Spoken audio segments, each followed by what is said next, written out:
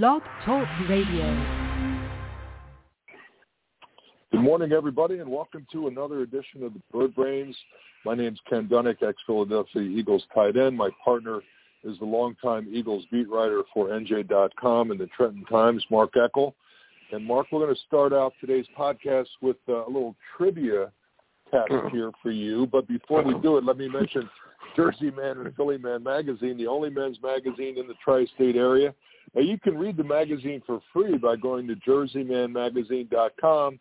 Of course, guys like you and me that grew up with the newspaper and like the tactile sensation of licking your fingers and turning the pages of a magazine, we do have subscriptions available for the hard copy, and you can find out how to get those by emailing me, Ken, at jerseymanmagazine.com. Okay, Mark, you like trivia? Here you go. I like trivia, yes. Okay, number one, the Smith brothers are known to make like a little lozenge that helps people when they're under the weather. What do they make? Cough drops. Yeah, cough drops. And then there's a little candy called Dots. So there was another name for them back in the day, kind of a chewy candy, little pellets. Do you remember the name of those? Jujubes? Well, no, those are actually called gumdrops.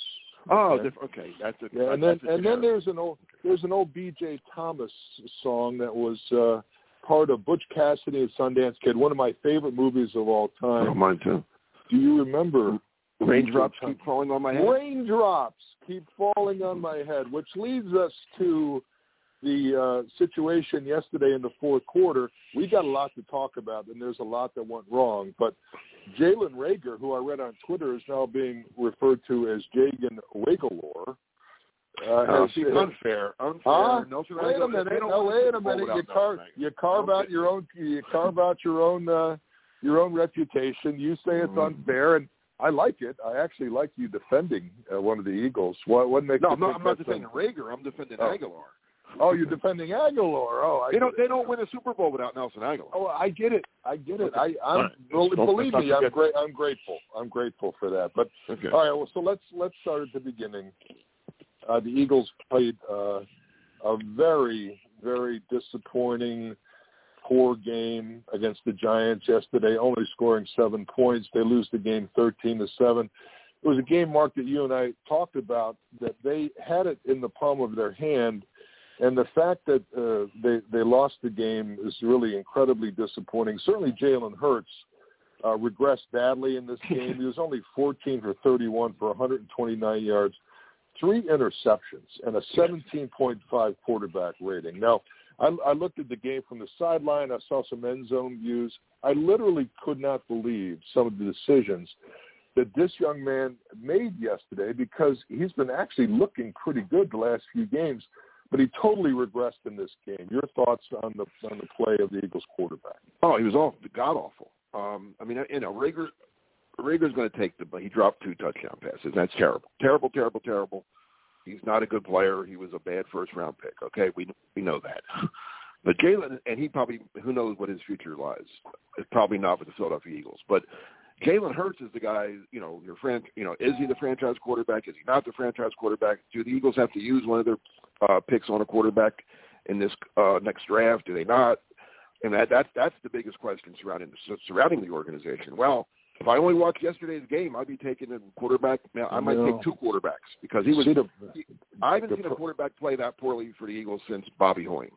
That's a name out of the past. According to he threw a pick from the 1 yard line. From the 1 yard line.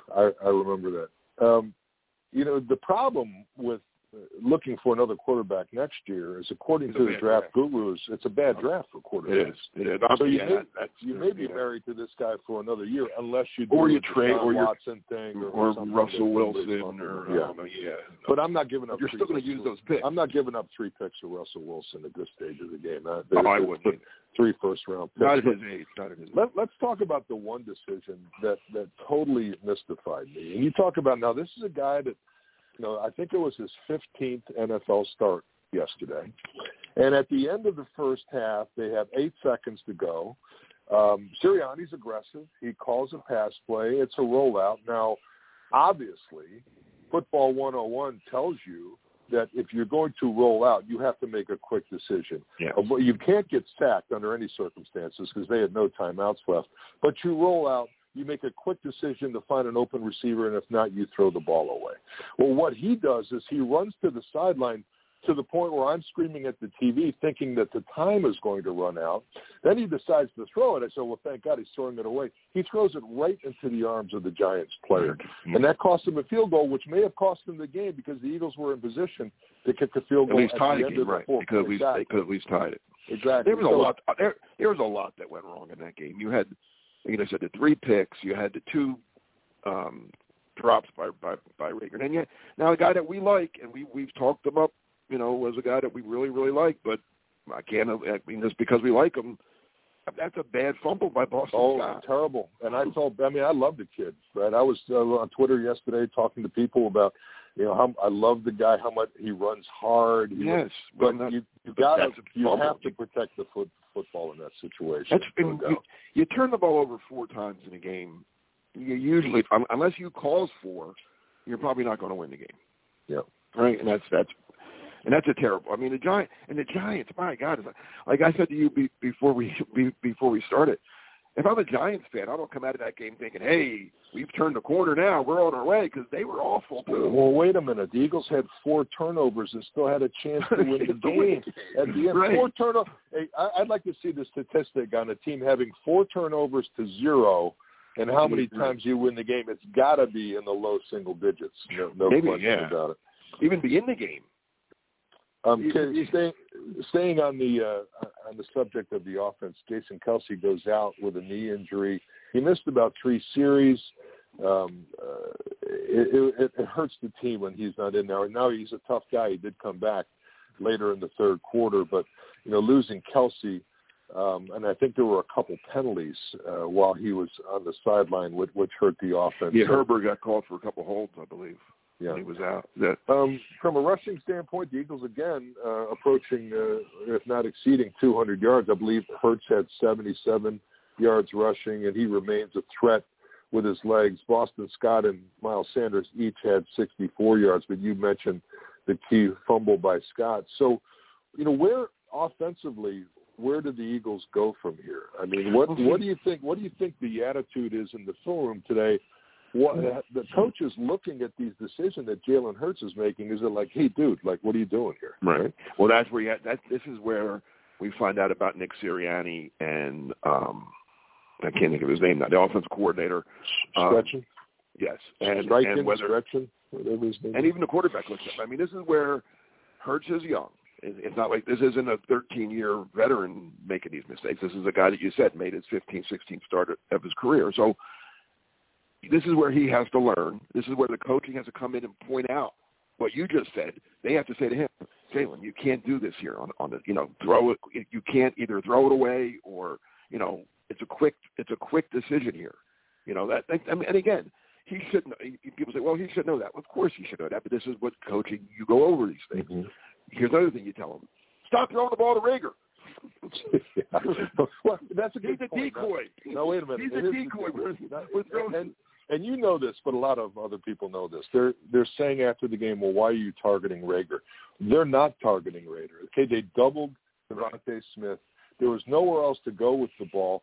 And as a quarterback goes through his reads, he has to pick out the most viable receiver who's open. Now, you can blame the Eagles coaching staff for having Jalen Reagor on the field at that point, but you can't. I was kidding. I know that, but you can't disagree with the decision to throw it to a wide open receiver who's a first rounder who we traded up for, and the guy drops the ball twice. No, right. I mean, but like you said, the question isn't him throwing the ball to him. If they're going to put him on the field, then he's an option to throw to. So don't put him on the field as the other. And that's what I want to see too now. Is there going to be any kind of accountability there? Does he get benched next week? Well, they benched Aguilar. Remember, Doug Peterson put him on the bench. Different coaching staff. Yeah. Sat him out a whole game. But I'll tell you what, Mark, these guys make so much money today. The only way to get their attention is to put them on the bench. Now you say, well, we're short of receivers. I don't care. If a guy's going to lose concentration at big spots, if he's not going to play the game the right way, sit him down. It'll get his attention, I promise you. Well, I mean, they're not that. I mean, well, they're short on talented receivers, but they could start Watkins. They could start Watkins. There's a Greg Ward sighting yesterday. Greg, what happened to him? I like him. I do too. I thought he made some clutch catches in the past, and is he a star? No, but he's a good third guy. If he's your third guy, that's nothing wrong with that. Good hands. I mean, he made some clutch catches in the past. I would rather seen him in the end zone on that last drive than Rager. Let's talk a little bit about defense, which is really the only bright spot of the day. I really liked what's going on with Gannon's defense lately. They showed more cover one man, and they blitzed more often yesterday, which I like. That soft cover two, leaving the middle open, just wasn't working. He realizes that now, and they're playing more aggressive. He's also disguising coverages better. Many times they started out in a cover two look, and then they brought the strong safety up, dropped the free safety back, and played cover one man, which I think is an effective way to confuse a quarterback. What did you think about the Eagles defensively yesterday? Well, the defense played well. Obviously, if you only allow 13 points, you should win the game. Now, with that said, the Giants are awful. That team.